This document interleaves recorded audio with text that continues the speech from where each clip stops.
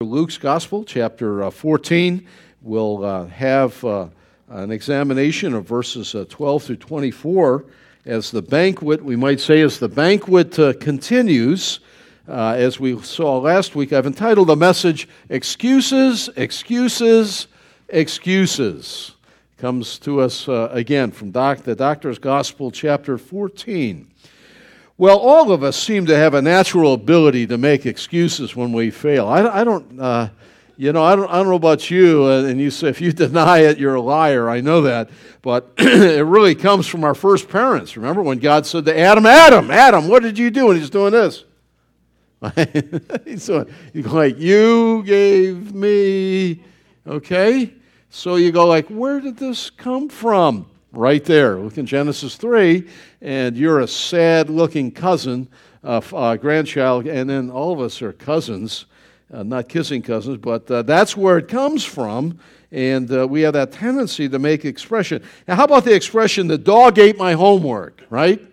I mean, I actually did have that happen one time. Well, yeah, right. But we laugh at that and snicker at that, and we go like, well, that's cute, you don't have your math done here. But really, it ought to prick us in our heart because it really shows up the natural ingrained tendency we have to blame shift and to make excuses for ourselves and for our failures, avoiding responsibility. Boy, we are. One day when I was a teen, I don't know, I was thinking the age, maybe 13, maybe 14, something like that. And my father asked me about something. And you know what is funny about that? As I was thinking about it, I couldn't remember what the issue was. But I remember my father's response. And he goes, and I gave my spiel, right? And he looked at me for a second. I remember him standing there, and he goes, and I think you put it on your sheet there. Yeah, he goes like, you must think I'm stupid. I mean, that's he'd never said anything like that to me before, and I think my jaw hung open, and then he followed up with, do you think I was born yesterday? And I go like, yeah, probably not. Holy cow, get over here. I remember that. And I have no idea what it was about, but it left such an impression upon me, his response. Holy cow. Billy Sunday, that great evangelist, he's a professional baseball player, was wonderfully saved, and 100 years ago became an evangelist, and he did all kinds of things we probably wouldn't seem appropriate today. Like what, you say? In some of his meetings, he would actually, to get people's attention, he'd take a chair that was up on the platform and smash the chair. He said, well, that's just the cost of doing business. I don't know. I mean, but many people walked the sawdust trails. That's where that came from, a lot of that expression, D.L. Moody and Sunday. But Billy Sunday once said, an excuse is a skin of reason stuffed with a lie. Well, that's not bad. That really is not bad. While still at dinner, Jesus spoke of God's future banquet and invites all people everywhere to join God's table. Listen, folks, God has promised to give His people a feast. Don't you love feasts? Don't you love feasts? I was thinking about that, some of the great banquets. When I was a little kid, I played whatever sport it was, and PAL basketball. Any of you play PAL, Police Athletic League? They sponsored, and Pop Warner, he was in charge of it, the old guy with, he was like the granddaddy of the city, and we'd get all these guys, and then now boys, we're going to have a banquet now. He'd say, there's hundreds of boys at the end of the season. All the trophies are up front. We're going to eat. We're going to be polite. We're going to be gentlemen. And that was my first exposure to a banquet. Had I been more involved with our church, because my dad wasn't saved in it, we occasionally go to Sunday school picnics, but that's different. And then the banquet that really stands out, and really was a banquet dinner, is when our Sarah got married. I remember there looking at, some of you were there, and thinking like, holy cow, I never had a dinner where I paid for so many people to eat. They're all eating, and they seemed happy anyway, and it was quite a banquet, and it was just wonderful. It's one of those times, just to rejoice and be happy at banquet. Well, God has promised to give his people a great banquet. And you should know, it's used a lot of times, and I don't teach that much, but it's used almost in Scripture as a metaphor for eternity in heaven. That we're going to be able to sit and eat at God's table. Now, how many of you remember Mephibosheth? If you can say it, you get an extra quarter from me. But Mephibosheth, how many remember that? Yeah, who was he? Whose son was he? Saul's son. And what was his ailment he had? That's right. Yeah, he had a problem with his feet. He was the lone survivor of Saul's family. And when David became king, he looked all around for someone in Saul's family that he could be kind to. And because a lot of times when the next dynasty came in, you wiped out all the cousins and sons and everyone else, so no one else could have claim to the throne. Not David. He was a man after God's own heart, and he found Mephibosheth was sort of hiding because they all knew the game. They knew how that went. Another dynasty, another guy's in charge, someone who knew not Joseph, right?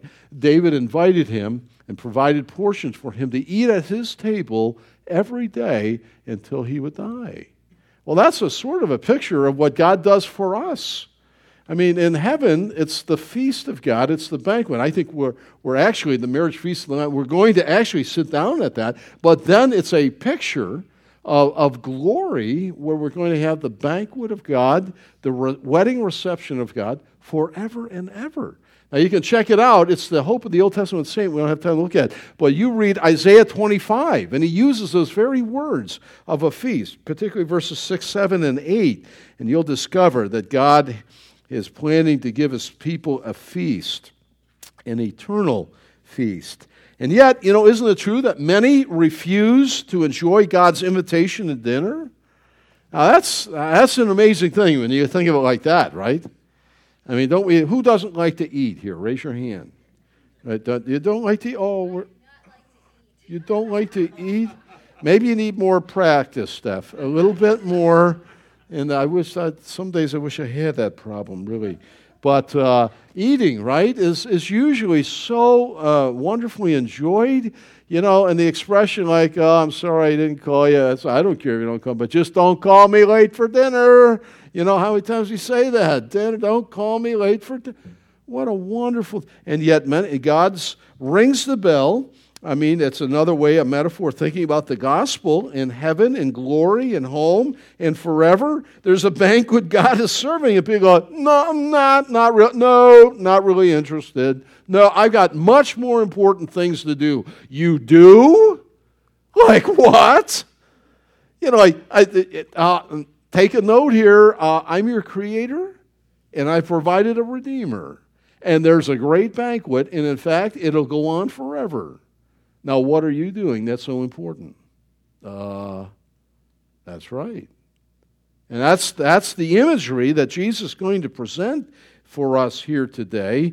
This banquet, this ancient symbol of salvation, if you will. God desires to have fellowship with his people. That's a mind-bogger to me, that God would want to enjoy fellowship with me. And more than that, he desires to satisfy his own with good things. It blows my mind when I think about it. Wow. Well, while still at dinner, Jesus spoke of God's future banquet, invites all people everywhere to join God's table. That's what's going on here. Two conversations here at this house of this Pharisee, this leader. Two conversations by Jesus teaching us of God's generous invitation to sit at his table, and I like it better, throughout eternity. I changed it there even this morning, not in eternity, but throughout eternity. For God has promised to give his people a feast, and yet again, I remind you, many refuse to enjoy God's invitation to dinner. Well, now there are two conversations. Jesus now going to, I just remind you that he has already talked to the Pharisees. He walks into the door, we said last time, like an appetizer. There right in front of him is a person with edema, a dropsy. He's retaining fluid. He's in a terrible situation. His organs are in failure. And it's the Sabbath day. And what does Jesus do? Jesus takes the initiation. He moves right towards it. He asks a couple of questions. Is it right to do good on the Sabbath? And they couldn't answer. They showed their inconsistency. And he heals the man instantly. And then he sends him on his way. He doesn't even eat the meal. How about that? Probably wasn't invited. We suggest that he was a plant. They were trying to trip him up again. That's what they were doing. Okay, so the Pharisees there at the dinner, they're offended. Then he looks around, next thing, and he sees, and there's probably, I don't know how many, 30, 40, 50 people. So this is a big, big deal, maybe more. And he sees everyone kind of jockeying for position. In that day, it wasn't just sit anywhere, It was where you sit near the host, they're the seats of the honor. The U-shaped table, they're all lounging back. It wasn't a high table, low table, sitting on cushions, typically in that day. U-shaped, the host is in the middle, probably the wealthiest guy in town. He's a Pharisee, he's a leader. And then to the left of him is the seat of honor. To the right of him is the second seat. And then the pecking order goes all the way back. And people are sort of jockeying, leaning on their area that they want to, because they're really, they're really highfalutin and that kind of thing. And the Lord notices that. And he talks about where they ought to sit. They ought to take the lower seat, humility. And so he sort of offends not only the Pharisees by healing on the Sabbath, now he's offending all of them as they're jockeying for position, but the Lord doesn't stop there. And today we're going to look at the final things of this meal, for the Lord is going to now offend the host. I mean, whatever you do, my mother would say when we visit, you wipe your feet, take your shoes off. They're wearing no shoes in there, and yes, sir, no, sir, yes, ma'am, no, you ask. In fact, you're better off just sit there. Don't say much. It's like the proverb, right? Even a fool is thought wise if he keeps his mouth shut. Just sit there. Don't say anything. Unless they say so. That kind of thing. Well, here's Jesus. That's when we were visiting someone's for dinner or something like that. Here's the Lord now, and he's going to turn to the host. And that's the first conversation. The host, and Jesus urged him to be godlike, if you will. And God invites the disabled, the disadvantaged, and the downtrodden to his table. And so he's looking at the guest list. He's reviewing it, looking over his shoulder, if you will, and he's going to make some suggestions. You invited the entirely the wrong people here. How about that? This is no small thing. Well, seemingly, as I've already said, Jesus already offended the Pharisees when he healed the man with edema. He's also offended all the guests when he rebuked them for jockeying for social positions at the table. But he's not done. Now he turns to the host and he comments on the guest list. No doubt his guests were among the wealthy, the powerful. I mean, they were the movers and shakers. They were the red carpet people. We all know what that is, right? Red carpet. I mean, anyone was on that list. And Jesus looking over his shoulder and goes, not good. You invited the wrong people. Wait a minute, this is the biggest highfalutin social event this town's ever seen. And you're a traveling itinerant preacher, and boy, we're here. This is something. No, you got the wrong people here. And so be. Jesus tells him who he ought to invite. How about that? Who he ought to invite. And directly says, and you really should invite no one who has any possibility of returning the favor. And to make his point, he uses hyperbole. Let's go to the text and read, beginning at verse 12. And Jesus also said to the man who had invited him, that's the host, when you give a dinner or banquet, do not invite your friends or your brothers or your relatives or rich neighbors, lest they also invite you in return and you be repaid. But when you give a feast, invite the poor, the crippled, the lame, the blind, and you will be blessed because they cannot pay you, for you will be repaid at the resurrection of the just. Invite, he said, who you should invite. Invite those who cannot return the favor. Impossible for them to do that. No tit for tat. None of that. For each one of these that you're inviting, they'll return the favor. And what is that? It really, essentially, could be called selfish. And so he uses a hyperbole. Now, hyperbole is a type of grammatical device that uses exaggeration with a purpose to make a point. Now, exaggeration can be lying. You know, a lot of people do that. They overstate or understate. But you can use it as a literary device to make a point. And the Lord is doing that right here. He's saying, listen, next time you do it, you are forbidden to invite your family, and you are not allowed to invite your friends to this. You know, the reason is if they invite you back, that's simply civility. It's a social custom or manners, but it's not really love. It's not selfless, is what he's saying. Now, Jesus is not forbidding our eating with family and friends. Don't get that idea. Don't get it, because he often does that. We see that in the text. We see the early disciples in Acts 2. They shared and they ate together there at Pentecost in the weeks and months after that. And that was a great time for family and friends. But he's using it as an intended exaggeration to make a point, because for many people, that's as far as their hospitality goes. Family.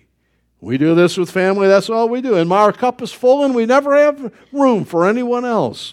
And the Lord is saying it shouldn't be that way. In essence, you ought to broaden, he's saying really here, broaden your guest list to include at times folks that have no possibility of being able to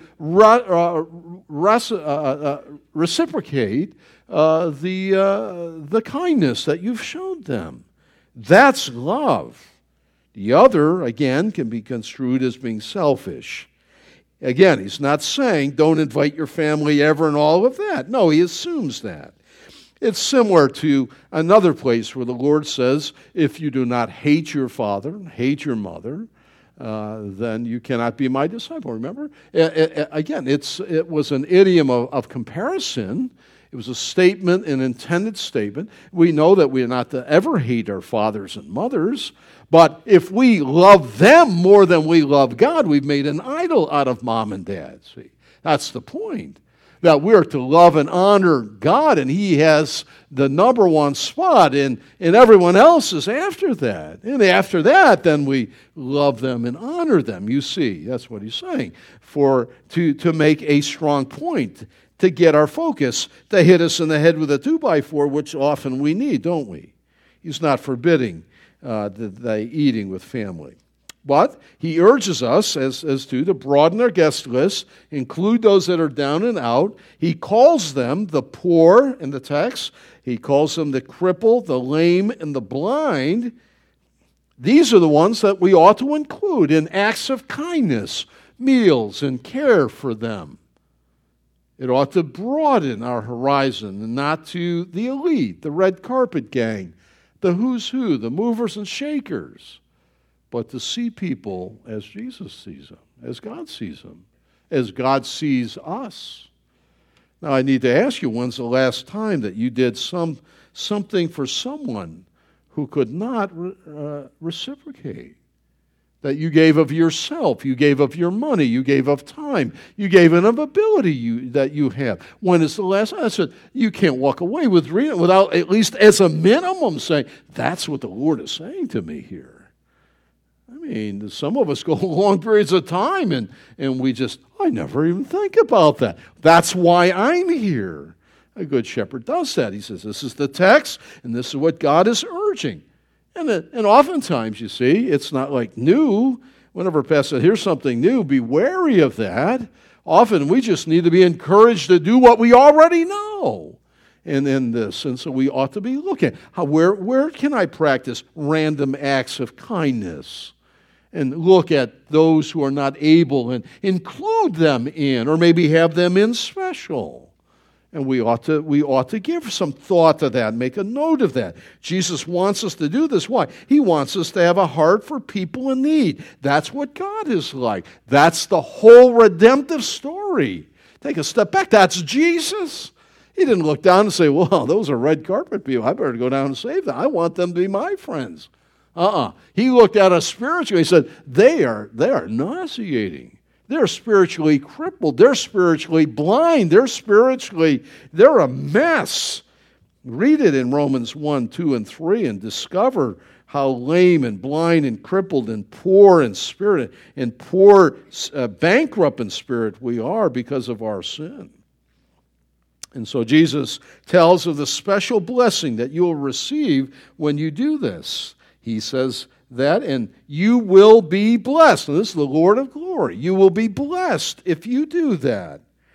How am I blessed, you say? Well, by giving to such dear ones, we're blessed, as Jesus told, we are told of his words elsewhere. I always love that. I have on your sheet Acts 20:35, because you would expect, because there are a lot of folks that quote this, it's more blessed to give than receive. But that expression never finds itself in one of the four Gospels.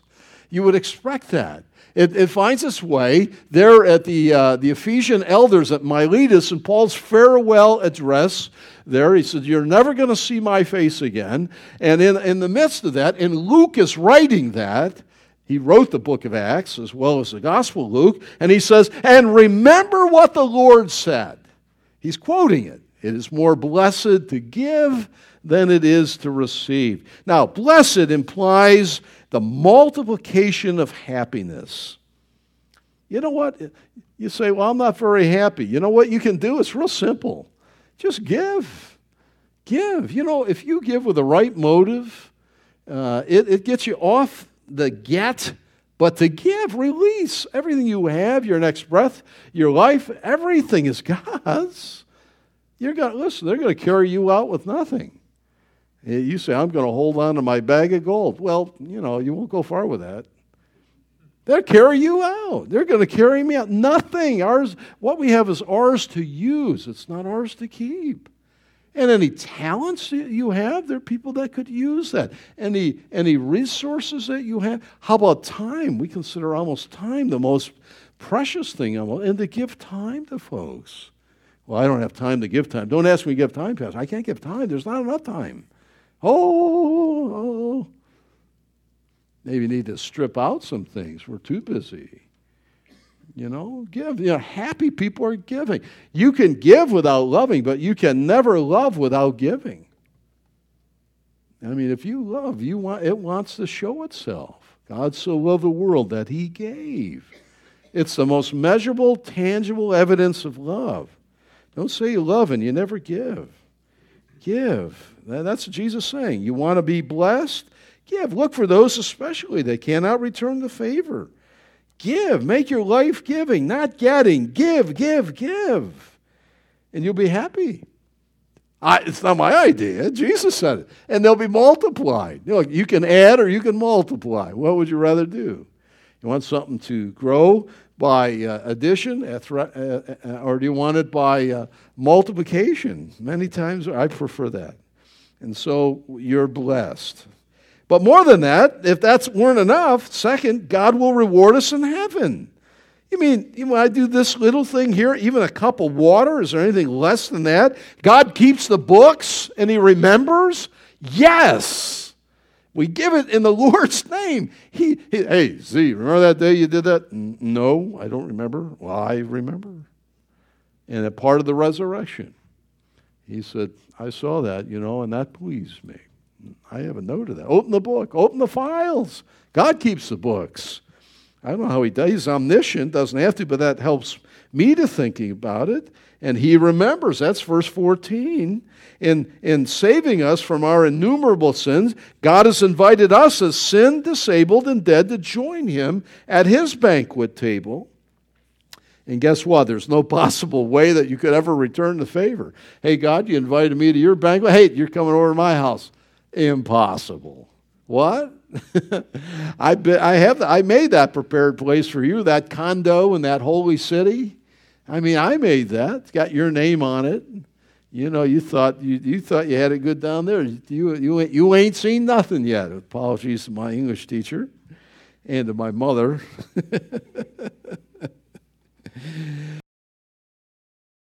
Work of salvation, it pleases him. It's a small picture of God's extravagant love for the blind, the lame, That's us, the crippled spiritually. And when we're kind to others, you're like, you know what? I like that because that pictures my redemptive love on a plane way down here, but it does, and God is pleased with that. I like that. Yeah, I know it's hard to think that anything that you and I might do, that God say, hey, you see that? That pleases me. Because we're so sinful, and we feel like, it's that sin that easily besets me, and there I am again. And Lord, I just, And then in the grace of God and the power of God and the power of the gospel making us ready for heaven, bit by bit, often 2 steps forward, 1 back, 2 forward, 1 back, and then we read and you go, you know what, I'm really pleased. Yeah, God's pleased when I do so. It just overwhelms me. But that's what the Lord is saying here. Well, to the host, he urged him to be like God and invite people that are disabled, disadvantaged, and downtrodden. But he doesn't stop there. Verses 15 to 24, now he speaks to an unnamed guest who's overhearing this prior conversation.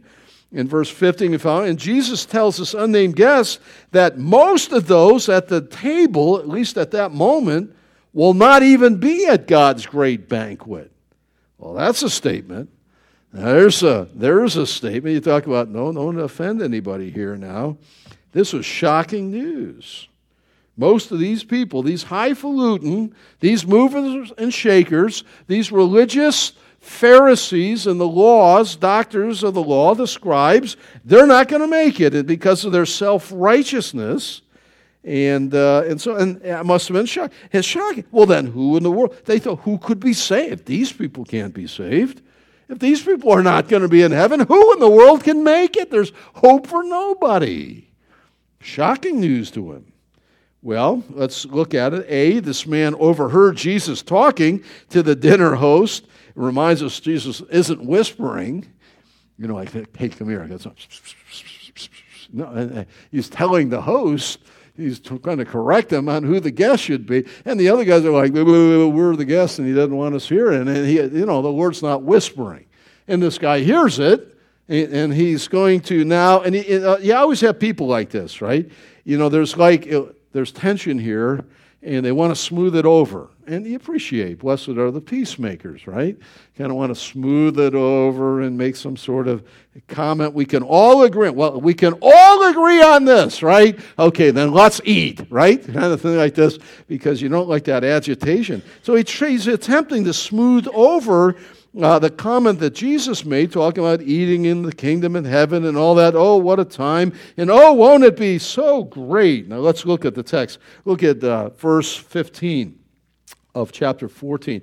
And when one of those who reclined at the table, that's the unnamed guest, heard these things, that is, as Jesus was talking about to the host, he said to him, blessed is everyone who will eat bread in the kingdom of God. Blessed, oh, what a great statement. What an altruism. Oh, isn't that? We can all agree on that, right? Let's eat, right? Kind of a thing like that. You can see it right in the text here. Verse 16, Jesus hears this, and he responds. And Jesus said to him, he's going to give a parable now. A man once gave a great banquet, invited many. And at the time for the banquet, he sent his servants to say to those who had been invited, come, for everything is now ready. But they all began to make excuses. Let's stop there at this point. You see, the unnamed guest who Jesus is now talking to had an underlying assumption. The assumption he assumes is that all the Pharisees there and around the table would be present in heaven. They'd be present at God's eternal banquet. That's what's going on here. Now, it is true that everyone who is going to be at God's banquet, what a blessed thing. What a great thing. I can't even think. You get a small idea at the best that the earth has to offer with, like Sarah's reception, or some of the wedding receptions I've had a joy to be a part as pastor, or not the Pal basketball league, that was kind of crude by comparison. But some of these great banquets, and some of these things, we get an idea, and it's going to be infinitely better and so on. And what a blessed thing is. But this man's assumption, like we're all going to be there, won't it be great? It's a dangerous assumption. And there are many people that assume that. There are many people that may have been baptized as a baby, and they go like, well, I'm in, or maybe as an adult, or a member of a church, or maybe they're even in the pulpit, or maybe they've served the mission field, maybe they taught Sunday school for years. I'm a charter member. There are a lot of people, and there are some that just in the street, they go like, well, I go to church twice a year, and, I'm as good as, I'm not Hitler. People say that to me, oh, I'm not Hitler, watch the thing, that's good to know. I'm not Hitler. What do you mean by that? Well, I'm pretty good. You measure me with the others. So I'm sort of a nice guy. And I stand before God. God will weigh it. And hey, come on in, Joe. You're good. You're in. This people think that way. And then there are some that go like, well, I don't think there's heaven. But if there is a heaven, no, I think I'll be there. Yeah. I mean, I didn't kill anybody. I've heard all these, you've heard all this that people make false assumptions. And this man was making a false assumption. He's looking around the table, it's a who's who, in his little community, he goes like, we're all in, won't it be great? Right, Jesus? Jesus, I got a problem with that. Oh, really? What's the problem? I thought he thought they all could agree on that. So it becomes a great moment for Jesus to teach. One of those teachable moments you often hear about. And it's called the parable of the great banquet, or some call it the parable of the excuses. But it was a dangerous assumption he made, and here goes the Lord. He's going to correct this. And B, Jesus responds by telling the parable of the great banquet. And let's read, pick it up at verse 16. But Jesus said to him, a man once gave a great banquet, invited many. And at the time, the banquet, he sent a servant to say to those who had been invited, come, everything is now ready. But they all alike began to make excuses, and he's going to give 3. The first said to him, I bought a field, I must go out and see it. Please have me excused. Another said, I've bought 5 yoke of oxen, and I go to examine them. Please have me excused. Another said, I've married a wife, therefore I cannot come. And so the servant came and reported these things to the master, his master. Then the master of the house became angry.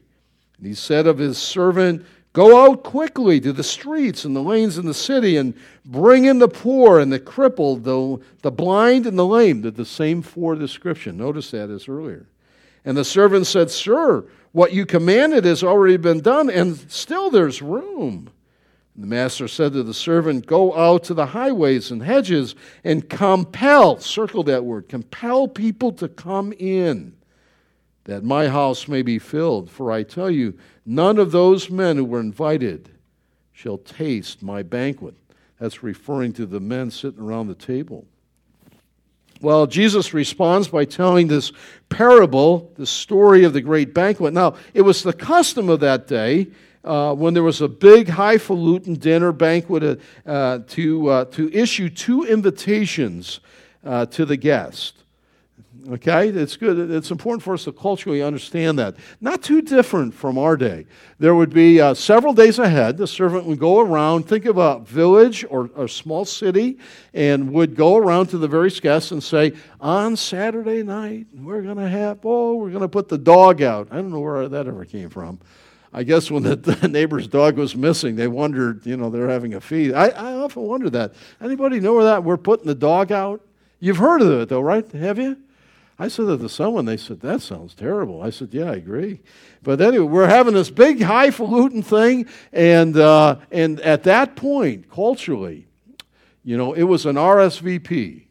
Yes, Zabolski's 2. Okay, yeah, write it down there. Okay, Smith, 3. I mean, it was RSVP. Can I do an aside here? Please, people. It is so impolite today when you're invited somewhere not to RSVP. Shame on you for doing that. Your mother is blushing. And yet it is a huge problem. I go like, what? Are we totally grossly uncouth as a people anymore? Where are our social skills? Weddings, wedding reception, big. If they're going to send an RSVP and give you a and most of the time, and I worked with these couples before, we haven't heard from half the people. And they don't know how to get a number. They want to get a number for prep. You respond with regrets. No, with regrets. Or yes, we're coming. Get ready. We're hungry. I don't know. Can't wait. Respond to that. That's a part of your testimony. Faith was here. She'd say it a lot at this moment. She would, but she's not a preacher. But the best sermons usually come from her in our family. Ask my boys. They'll tell you. Anyway, what am I talking about? RSV. Oh yeah. So they get a hard number. Okay. So and now that day they didn't have refrigeration. They salted and all that. But okay, we got 150 coming. We got to go out and kill 25 sheep and still stab the ox. So I mean that number needed to be a good number. Not like, if we show up, we'll show up. Yeah, put us for 3. That kind of thing. They were firm numbers. And so on. So that's several days ahead. Then, okay, the animals are killed, the meat is all prepared, all this, it's the day of, and the cooks are working, and everything's ready, and all the extra, man, it's big time. Then they send the servants out and go tell them. It's like yelling, dinner is served. Don't you love that moment? It's great to get invites to these big things, wedding receptions or what have you. And that's exciting. RSV, yeah, we'll be there, this kind of thing. But it's even more exciting, is it not? When they go announce, we were there just at Karen's wedding the other night over at the Civic Club in Harrisburg. Dinner is served. I still respond to that right away. All right, where's this? That's even better, right? That's what this is here. He sent them out. Dinner is served. I mean, the livestock are ready to be eaten. You can't keep it. All right, now that's the setting. And I must say, number 2, to accept the first invitation was binding. I mean, to make later excuses and refuse to come was considered to be extremely rude, especially in that ancient culture. And insulting. You wanted to slap the host right in the face. And terrible. Well, in verse 18 to 20, Jesus told of several who refused to come by making excuses for themselves. And we saw that. Possessions, business, and family, a piece of land, 5, the oxen team, and then a man took a wife. They were all deemed to be more important than attending this feast. What could be more important when we think about this in terms of God the Father and the Lord Jesus Christ and the glory of heaven and God's banquet? Each one of these gave an excuse. They were too busy. They couldn't make it. Please excuse. I mean, and so on. And when we think about God's banquet and see the greater issue here that the Lord is teaching, what could be more important? What property could be more valuable than a title to heaven? What relationship more important than your Creator and Savior? I dare say to you, none. And each guest had a different excuse, but on this they were all agreed. They would not come. No way. Too busy. Didn't matter if it was insulting. Didn't matter if the food that was prepped for them would go bad. And so Jesus is saying this is exactly what Israel's leaders were doing to him. Jesus was now summoning them to the banquet through him, and through faith in him, that dinner is served. And they deliberately insulted him by refusing to come by faith. The master of the house is God the Father. The master became angry. Only God in his infinite holiness can entertain righteous anger and mercy and love at the same time without sin. We can't do that, can we? We're puny, small, frail, sinful, and it touches every... To be loving and merciful and righteously anger at the same moment. And yet in his anger, his righteous anger, he had right to be angry. He exercises great mercy in inviting others to come, and many do come. And they're the poor, the crippled, the blind, and the lame. And only if God of mercy and grace would invite such outcasts. And he does. That's the gospel. That's the gospel. And that's us. He invites us. And yet there's still room at the table, according to Jesus' parable. There's still room at God's table for the banquet. And so he tells them to go out into the faraway places and compel people to come to the feast. Compel them. Compel is a strong word. Did you see that in the text? Compel them to come. That my house may be filled. That's God's desire. Compel them. Compel. God is welcoming anyone. You know, anyone who does not come to salvation is not because of God. God has done everything, and He welcomes any and all to come. And if God didn't work, nobody would come. We know that. God's calling and election is sure, but it's not God's fault. People say, they'll come up with all kinds of excuses. I was too busy. I was doing really important stuff. I didn't have time. And God says, through the Lord, go out. Go out, far away place, people that don't know me, and compel them. Take them by the hand and tell them of me and lead them to me. Tell them what a great host and God I am. And they'll come to know Christ the Lord as Savior. What a wonderful picture this is. The only people who ever sit down at God's table are those who respond to His invitation by faith. And there's real danger, Jesus is telling us, in missing the invitation. Real danger. And finally, Jesus cautions people like the Pharisees in verse 24, who refuse to come to Him by faith will never taste heaven. Never sit at God's table. Never will they. Corinthians 5. This really dovetails so beautifully as Paul tells the Corinthians here of our ministry of going out and compelling people into the highways and byways, the sick, the down and out, the outcast. In 2 Corinthians 5, verse 20, Paul writes, therefore we are ambassadors for Christ, God making His appeal through us. We implore you on behalf of Christ to be reconciled to God. That's the ministry of reconciliation, and that's the ministry God has given to us. To go out and to find the down and outs, because that's what we are. In the grace of God, to find folks and bring them to the feast. Why? The invitation is still open. Why? There's a place at the table that's just for them, just for you. And it will be forever. We are the Mephibosheths to dine and banquet with God forever. And yet people make excuses, don't they? Excuses. Nobody will tell the Lord. When He says they stand before Him and never had time, never trusted Him as Lord and Savior.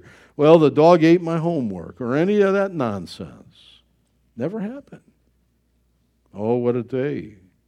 We said there'll be weeping and gnashing of teeth forever in the place of fire in hell. Oh, to have the opposite, to have a place at the table, Call me, especially call me when dinner. Look at the lessons for our life and we'll be done.